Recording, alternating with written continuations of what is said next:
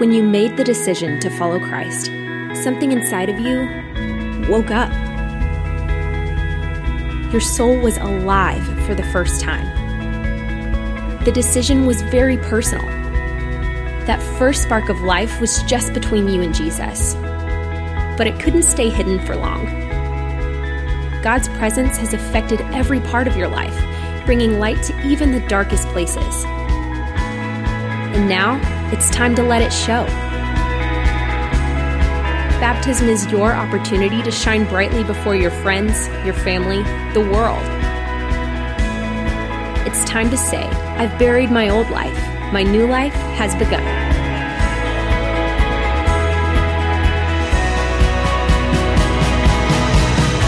Baptism is a declaration. It's a line in the sand.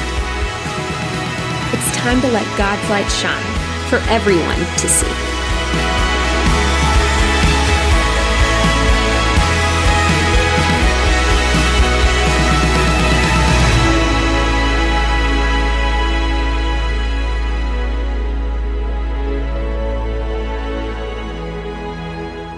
If you have yet to be publicly water baptized, since you've said yes to Jesus, even if you have known him for 20 years, I pray that you'll make next week that opportunity. We're doing it both Saturday night and Sunday morning.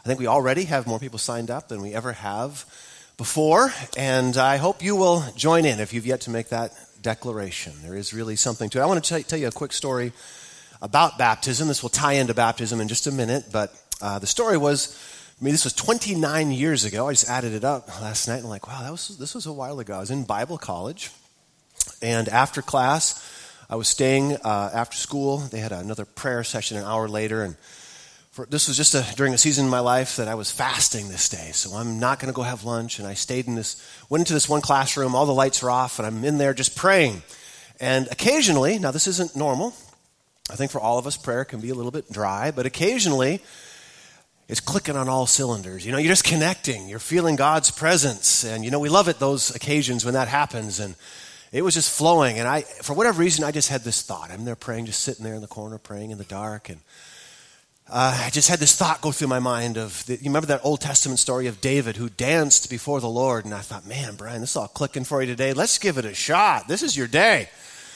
So I just uncorked it and started doing, dancing, and it was a little odd, but nonetheless, you ever get embarrassed just by yourself? There's nobody even watching you, and you're embarrassed. You're just embarrassing yourself. And so I'd be lying to say I was sensing more of God's presence or anything, but there I am, and how this janitor did this so quickly, I will never know, but somehow he got the door open and the lights on in 1/8 of a second, and just caught me mid-pirouette.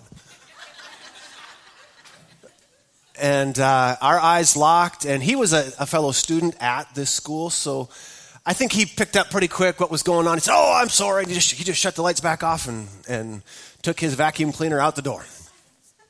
So the whole thing probably didn't last a second, but it was enough time for me to go from feeling a little bit odd to absolutely mortified. And I was just so embarrassed. I just sat down. I went back in my corner. I'm like, oh, man. I'm never doing that again. So I'm sitting there in my corner, kind of licking my wounds, and these things are really challenging to describe. When we talk about God revealing himself in ways, I realize sometimes when I share these stories, it sounds like, I heard this voice and God appeared, and it isn't quite like that, but it's challenging to describe. But I'll just tell you like it happened. I was just sitting there, and I heard these words. It wasn't an audible voice, but I heard these words. And let me just say this. The presence of God is self-authenticating. You never have to wonder. He has a shocking way of letting you know this is him, because he has a way of just kind of overloading your circuits of normal.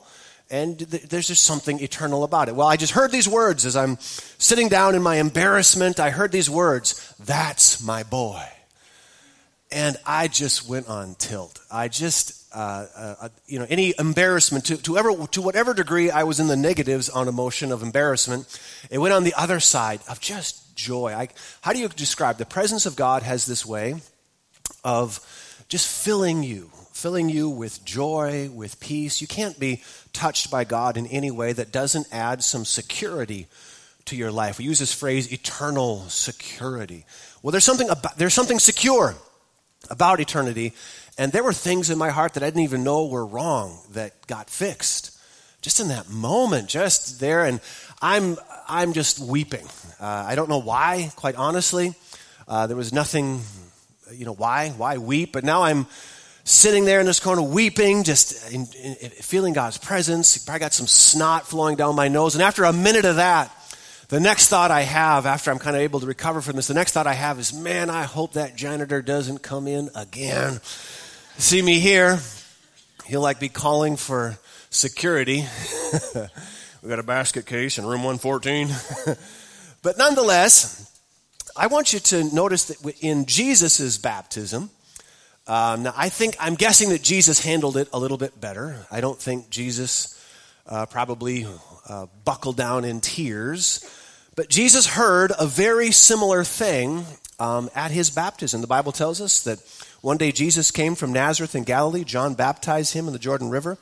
As Jesus, I think you got this on the scripture, guys. As Jesus came up out of the water, he saw the heavens splitting apart, the Holy Spirit descending on him like a dove. So notice as he was baptized, that's when the Spirit of God came upon Christ. This is really where his ministry began, because all the good things that happened, it's the Spirit of God that's doing all that. It wasn't Jesus in his flesh doing that. It was the Spirit of God accomplishing that. And a voice from heaven said, "You are my dearly loved Son, and you bring me great joy." There is something about the approval of God. We all, whether we admit it or not, whether we even know it, we all want approval. And we may not even recognize it, but we all ultimately want God's approval. And there's something about the approval of God that heals things in your soul that you didn't even know were wrong. Sometimes you don't even know you're hurting until it's healed, and you just find God. Now, again, I think Jesus, I don't think it knocked him over in a puddle of tears, but I assure you the approval of God had an impact on him. Again, I'm presuming his walk with God obviously was in a different place, and I think he probably just, thank you, and just kept going. But nonetheless, it is profound. And it is profound that this happened upon him getting out of the waters of baptism. Now, there's a lot of reasons to be baptized. The primary one that we keep going back to is just the fact that he asks us to. That if, and it is an if you have had that revelation of Jesus Christ, and really that's what salvation is. Salvation is nothing more than he reveals himself, whether or not it's some overwhelming experience, but he reveals himself to you. You find yourself in a spot where you just cannot deny his reality. And again, he's self-authenticating. He does that. If he's revealed himself to you, in other words, he's knocked at the door, and you've said yes. Now, again, whether that happened 20 years ago or yesterday, he asks you to be baptized, and there is a spiritual power to it. So if you haven't taken that step, next week, now I cannot guarantee you that as you come out of the waters, that the Holy Spirit is going to land on you like a dove, and you are going to have that experience where you hear God say, "That's my boy." I can't guarantee you that, but I can guarantee you that every act of obedience is followed by more of God's grace. And that's what we want. That's what we live. We live in God's grace. If we're going to be walking with Christ, well, immediately upon the heels of Jesus' baptism, the Bible tells us here then in verse 12, that the Spirit then compelled Jesus to go into the wilderness. And again, this is the very beginning of his ministry. The Spirit compelled Jesus to go into the wilderness where he was tempted by Satan for 40 days. Now, these 40 days at the very beginning, and the Bible, we're going to look at it in the Gospel of Matthew in just a minute.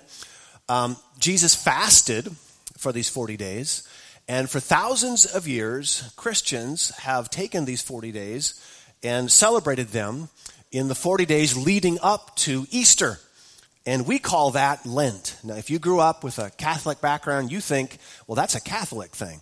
You think the Catholics invented it. When I was young, attended a Lutheran church. I thought the Lutherans invented it. Nobody invented it. Well, I guess there had to be the original Christians that did it.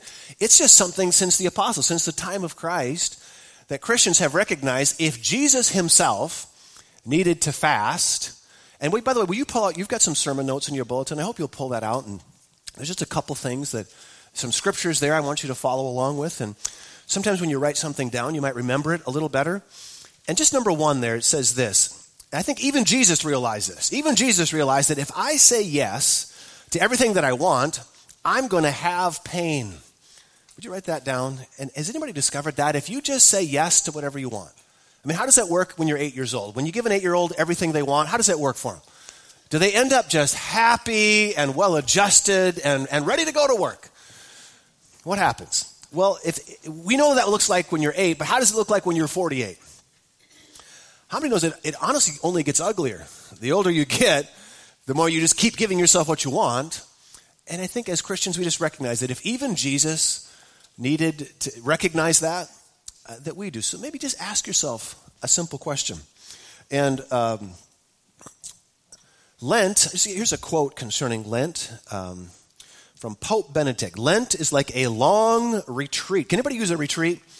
It's a retreat from this cold, right? It's just this retreat to this warm, happy place. Well, it is spiritually. Lent is like a long retreat, 40 days long, during which we can turn back into ourselves. I find that interesting. This was written a long time ago, but apparently he thinks that occasionally you'll become somebody other than yourself. Anybody look at the mirror? Anybody find yourself being Mr. Krabby Pants, and you're like, who's this guy? Who is this person? Nobody ever has felt that about yourself? Am I the only other one who's like, who is this guy? Who's Mr. Krabby Pants here? Who is this? And you turn back into yourself, into the real you, the you that God created you to be, to walk with him. We turn back into ourselves.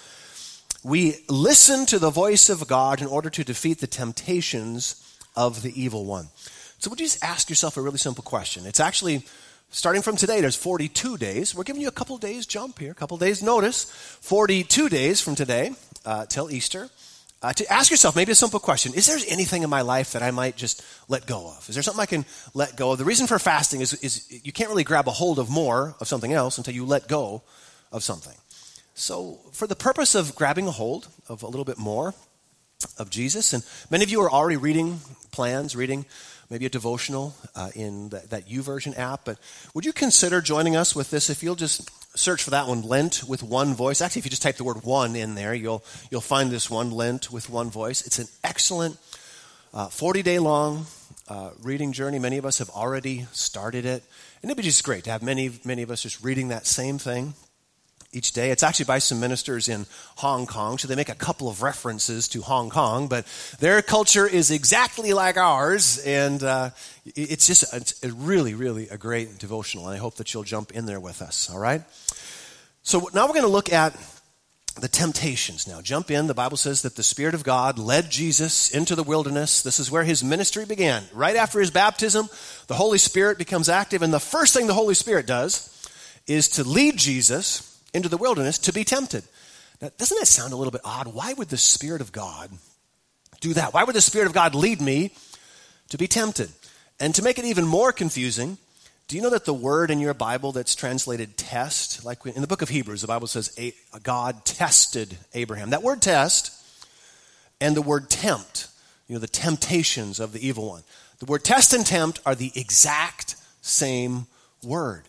Now, let's be perfectly clear. I'm not suggesting, nor is the Bible suggesting, that God's testing.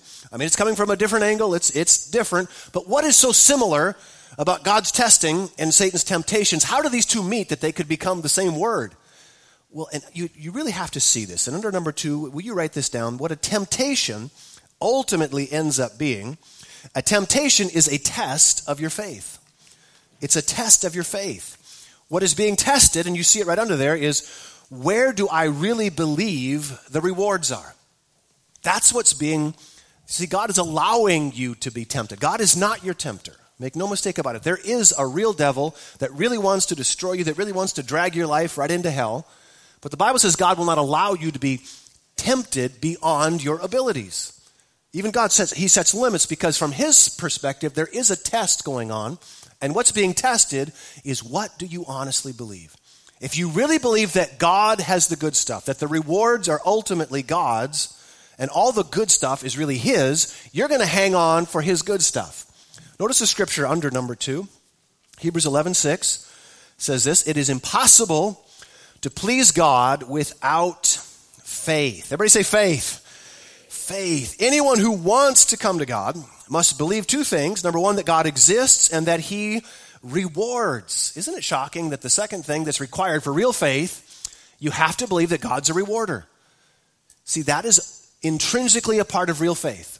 Real faith believes that God's a rewarder, and any other thing other than God's will that is offered to me, real faith believes God has something bigger and better for me out in front of me, and that's what enables me to resist these little things that are being offered to me. It's not that I'm being so sacrificial. Nobody resists temptation out of their sense of duty. You might do that for 5 days. You might resist temptation like, this is really the good stuff right here, but God doesn't want me to. God doesn't want me to, so I'm going to live a miserable life for Jesus. That's right, I'm going to suffer for Jesus. You might suffer for Jesus for 5 days, but that's not what keeps you on the straight and narrow. What keeps you on the straight and narrow is this overwhelming revelation that this good stuff is nothing compared to that good stuff. That God is the rewarder, God has all the good stuff, and I'm going to resist the little things because of the big rewards. God has something better for me. Let's take just the most classic temptation in our culture, and this is, by the way, this isn't new. This has been a human temptation since the beginning. And we'll see the very first category that even Jesus was tempted with was just basic human hunger. Just the human lusts, the human desires that God created for good. But take just the temptation that every human being understands, sexual temptation. How do we resist sexual temptation? How do I stay utterly, absolutely, completely faithful to my wife, not only physically, but even with my mind? Any desire I have is going to be funneled to her. How do I do that? Well, you just buckle up and sacrifice. You fight it and sacrifice, and you live realizing, man, all the good stuff is all around here, but man, God just gave me her, so I guess I'm going to leave all the good stuff. And all right, Rocky, it's you and me, baby. Really? No, absolutely not. God is a rewarder. I resist the temptation for all the smaller things because I know, again, sometimes when I say these things, people accuse me, think you're just trying to be dramatic and you're trying, whatever. No, I want to say it in a way you'll remember. I'm just trying to say something you might remember. The reason I don't log on to www.girlygirl, there's a reason I don't. And it's not because I'm sacrificial. I want better sex. There, I just said it right out in front of Jesus and everybody. I do. I honestly believe that doing it God's way is better. Even in just the category of sex. Not just better in my life. Not just, okay, he'll reward me with eternal life. No! Just actual sex. And there's a shocking amount of studies that prove that couples that stay together and keep rein in all of their sexual energy towards each other, 20, 30, 40, 50 years after being together, are having a shockingly happier sex life than people who just run everywhere. Yes, better. That's what it means when it says that in real faith believes that God's a rewarder. That's what it means. That it means that, yes, I'm going to say no, and it's a whole lot easier. It really is. It's a whole lot easier to say no to the things right in my face when I am convinced beyond any shadow of a doubt that God's right and it's better out there. I've got something so glorious out in front of me, and I'm going to keep walking towards that because I'm convinced to my toenails that every other thing is a liar. You're just lying to me, and I don't believe you. I don't believe that it's better. I don't believe it. How many believe that God is better? God's ways are better. His word is better. His truth is better. He's just smarter. And it's not as if Satan has anything. All he does is take the very desires that God created for our good and try to make those your own appetite and just make that your focus and make that what your life is about and just focus your life on that. Again, God created everything. Every human appetite, God ultimately created. God created sex. I don't know how that worked. I don't know. Was there a day, you guys have heard maybe some of the young people have never heard this song, but when I was young, 50 years old now, but when I was young, there used to be this song, well, the knee bone connected to the thigh. I don't know, maybe it was working this way. Maybe this is how it happened. God one day was just up there singing that song, the knee bone connected to the thigh bone connected to the... Wait just a minute now. Wait. Now this could work.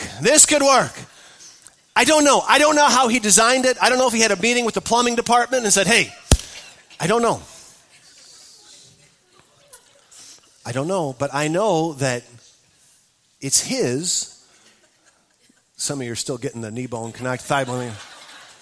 Oh, he designed it for our good, but it does. It takes faith. Now, I'm using that as an example. I'm using sex as an example because it's so obvious to us, but it's the same exact thing with every other temptation.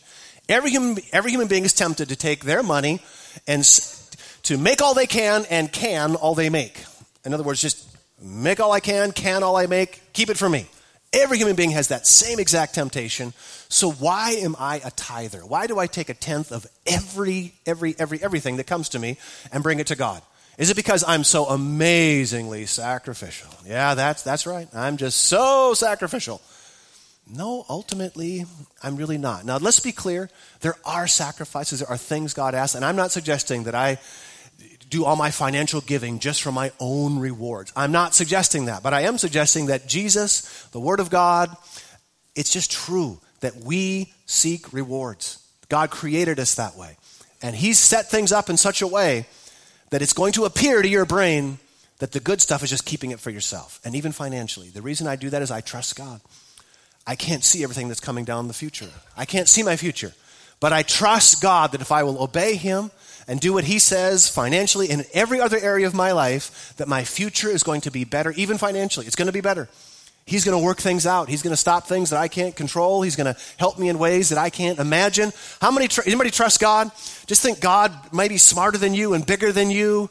That's what faith is, and that's how we resist temptations.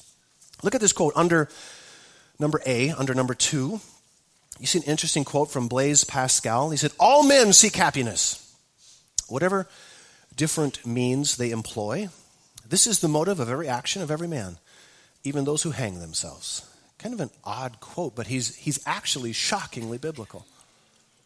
He's saying we ultimately end up doing but what we think we're going to enjoy, but faith puts a completely different spin on that. What I actually believe I'm going to enjoy is everything God says. He's not trying to cheat me. He's not trying to cut anything off. He's created everything in His way for the good. All right, so we're going to look at the 3 temptations that Jesus has faced. I wish we had more time just for temptation. The Bible has a lot to say. And throughout Scripture, many different places, it divides temptation into 3 different categories. And the first temptation falls into this category, just basic human desires. Would you write this down under number 3? I'm hungry. So the first category is just I'm hungry. Those basic human desires that we all have. Food, sex, fun. Write those 3 words down. 3 things that God created, God wants. Food, sex, and fun is all stuff He made. And in its boundaries, it's awesome. Jesus, His first temptation just fit into that exact category, just basic human desires. Then I'm going to read now from, you see in your notes there, Matthew chapter 4. Then Jesus was led by the Spirit into the wilderness to be tempted there by the devil. For 40 days and 40 nights, He fasted. Everybody say He fasted. He's letting go of some things that He has every right to, just to get more of God. He fasted and became very hungry. During that time, the devil came to Him and said, if you're the Son of God, tell these stones to become loaves of bread. Again, is it wrong to eat? Of course not. But Satan just wants to take you on a trip where you make your normal human desires your goals in life. They are your gods, ultimately. They dictate to you. And Jesus says, no, I'm going to trust God. God is going to satisfy me. That really is ultimately what Jesus is saying. He's saying, no, Satan, God satisfies me. God takes care of me. I'm going to trust God. Say these words with me. Say, God satisfies me. Can we say that together? God satisfies me. That is the revelation that's going to keep you from this first category of temptations. Just a simple revelation, God satisfies me. And whatever I have to say no to, man, I know He's bringing something better. I know He's going to take care of me. Verse 4, Jesus told him, no, the scriptures say people do not live by bread alone, but by every word that comes from the mouth of God. That is what Jesus is saying. I'm going to live by God, by his word, and I'm going to trust him and his word to bring me everything I need, even the physical things that I need. The second category, number 4, of temptation the Bible talks about, and it's a second temptation Jesus faced as well. Let's put it this way. Write this down. Look at me. It's just more that desire for attention, importance, approval. I put a spot over there to write those down. Attention, importance, and approval. Now, whether we can admit it or not, and sometimes as men we would want to deny that, I don't need nobody's approval. Yeah. Well, unfortunately for you, you are human, and you do want approval. We all do. We all do, but maybe it's tough for us to recognize that what we're actually longing for is God's approval. And I told that story up front, not just to set up, Jesus' baptism and that God's approval is part of baptism. I told that story to say, and I wish I could describe it better, but there's something, I don't live in that same state of emotion after I was dancing and had that encounter. I don't live in that state of, this presence of God. I don't live there. But you know what? It does. And when you have experiences with God, it does set a mark in your life. It creates a place that you can go back to. And that sense of approval doesn't leave you. And I think we would all, maybe some of us are aware of how many ugly things we've done, how many stupid things we've done, how many desperate things we've done just because we wanted approval. We needed approval. I mean, even if it was just on Facebook, that little like, oh, they like me. We want to be liked. Well, Satan came to Jesus trying to play, that fiddle like he plays for all of us. The devil, verse 5 now, the devil took him, Jesus, to the holy city, Jerusalem, to the highest point of the temple. Now, we have to understand the temple is where all the people gathered for worship, all the people that Jesus had come to redeem. To come and bring God to. And Satan's got an easy plan for him. Satan said, if you're the Son of God, here's a great plan. Jump off, because the scriptures say that he will order his angels to protect you. They'll hold you up with their hands. You won't even hurt your foot on a stone. So stop right there. Satan's painting Jesus, this glorious picture. Jesus, this is so simple. Forget this whole cross thing and suffering. I mean, you came to earn the worship, of the people.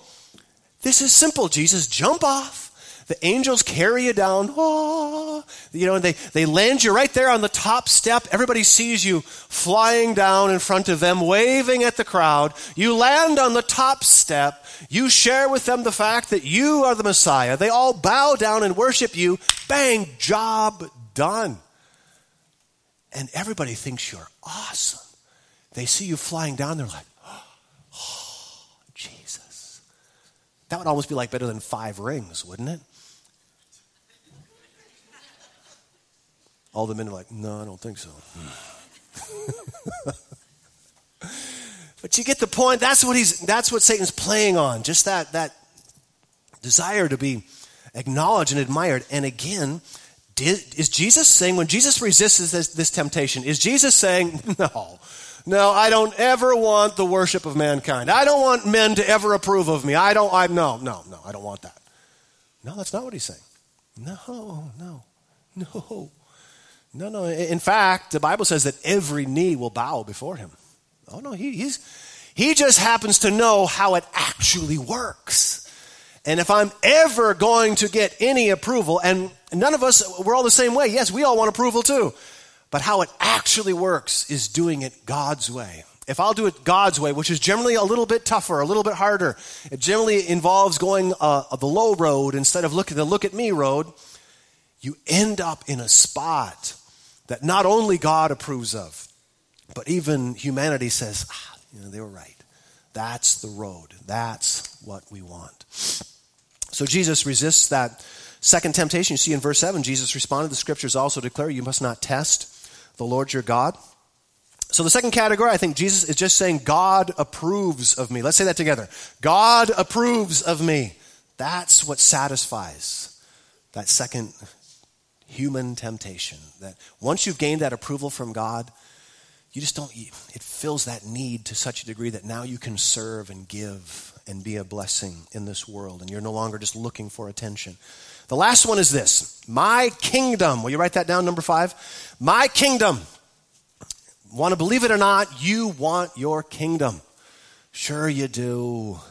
We all do. We're born that way. I mean, and it's shocking how we can devolve that into just building our kingdom in the smallest little ways, in the smallest ways. I mean, your workplace can become people who are fighting for their kingdom. This is my office. Don't touch my stuff. That's my stuff. It's my kingdom. We want that. And Satan's final temptation to Jesus is what it is to us all, of how we can get that. How you can get your kingdom. And he'll even take some scriptures and twist it a little bit to, hey, this is what God wants you to have. A few things that fit under that category. A lot of other things might, but money, control. How about legacy? A word we wouldn't think of much, and probably most of us aren't thinking, yeah, I want to leave a legacy. But the older you get and the more kingdom you have, you start thinking those things. Yeah, what's my legacy going to be? Now, once again, is it wrong to have money? Is that the point? None of these things are wrong in and of themselves. But it's what are they feeding in me? And the real bottom line revelation, we'll read the temptation here, but the bottom line revelation that gets us through this one, that passes this test, is this amazing awareness that my kingdom is actually a sliver of God's. That's actually what it is. That God actually does have a kingdom. Remember when Jesus was leaving, he told his disciples that in my Father's house are many rooms. Now, if you back up and examine that, he's talking to them about the kingdom they're ultimately going to inherit. But what a weird way to say it. In my Father's house are many rooms. Now, from our human perspective, we're like, who wants that? Who wants a room in the Father's house? I don't want a room, man. I want my own island, man. I want my own kingdom. See, but what Jesus is saying, now that room, we're not suggesting that God has got built a big apartment complex up there and, you will get one little room. But the point is your kingdom, what God ultimately has for you is a sliver of his estate. And until you see God until you start finding the approval of God, that doesn't sound so exciting to you. But once you see who God is, and once you find out what life is really like in working in his vineyard, you realize, oh my gosh, this is what I want. God created me for this. This is the kingdom that I want, and my kingdom happens to be a part of his. So as I'm working to advance his kingdom, I end up working in my own vineyard because they end up being the same thing. Remember what David said when he said in Psalms, if I can find it here, Psalms chapter 84, David says this, a single day in your courts is better than 1,000 elsewhere. I would rather be a gatekeeper, a servant in the house of my God, than to live the good life in the homes of the wicked. He figured it out. He figured it out that God is all about the good stuff. He is all about the good life. But the good life is a sliver of his. And if what God ultimately calls me to, even on this planet, is to go live with a tribe that is lost in the jungle someplace, I'm going to end up having a bigger kingdom and more joy and more peace there with seemingly nothing than I am with the accolades of human beings. God has a shocking way of satisfying a human soul. God made you. He knows what pleases you. He knows how to satisfy you. He knows what lights you up. And my kingdom is part of his. And until you believe that, you'll never really go to work in his vineyard and abandon your own until you recognize, that is mine. That is mine. That is my kingdom. That's it. Well, let's read the temptation that Jesus faced. Verse 8, next, the devil took him to the peak of a very high mountain, showed him all the kingdoms of the world and their glory. That's a lot. I'll give it all to you, he said. Just kneel down here and worship me, man. You can have it all. How tempting was this to Jesus? I don't know. I mean, ultimately, he did come to earn the worship of the world. I don't know, the Bible calls it a temptation. It must have at least had a moment, but don't you think that there was pretty quickly Jesus arrived at the spot where he's like, really? Really? Yeah, devil, you have something to offer me. You know, the God of the universe who created all things. We all have to know that. We all have to believe that if I'll live my life in God, following him, he's got something so freakishly better for me than anything this world could offer. Now you notice here in the answer, Jesus says, get out of here. The final temptation, get out of here, Satan, Jesus told him. For the scriptures say you must worship the Lord your God and serve only him. Say those last three words with me. Serve only him.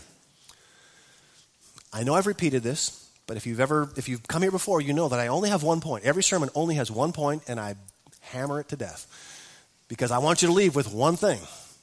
And that one thing is nobody does that until they realize that's where all the good stuff is.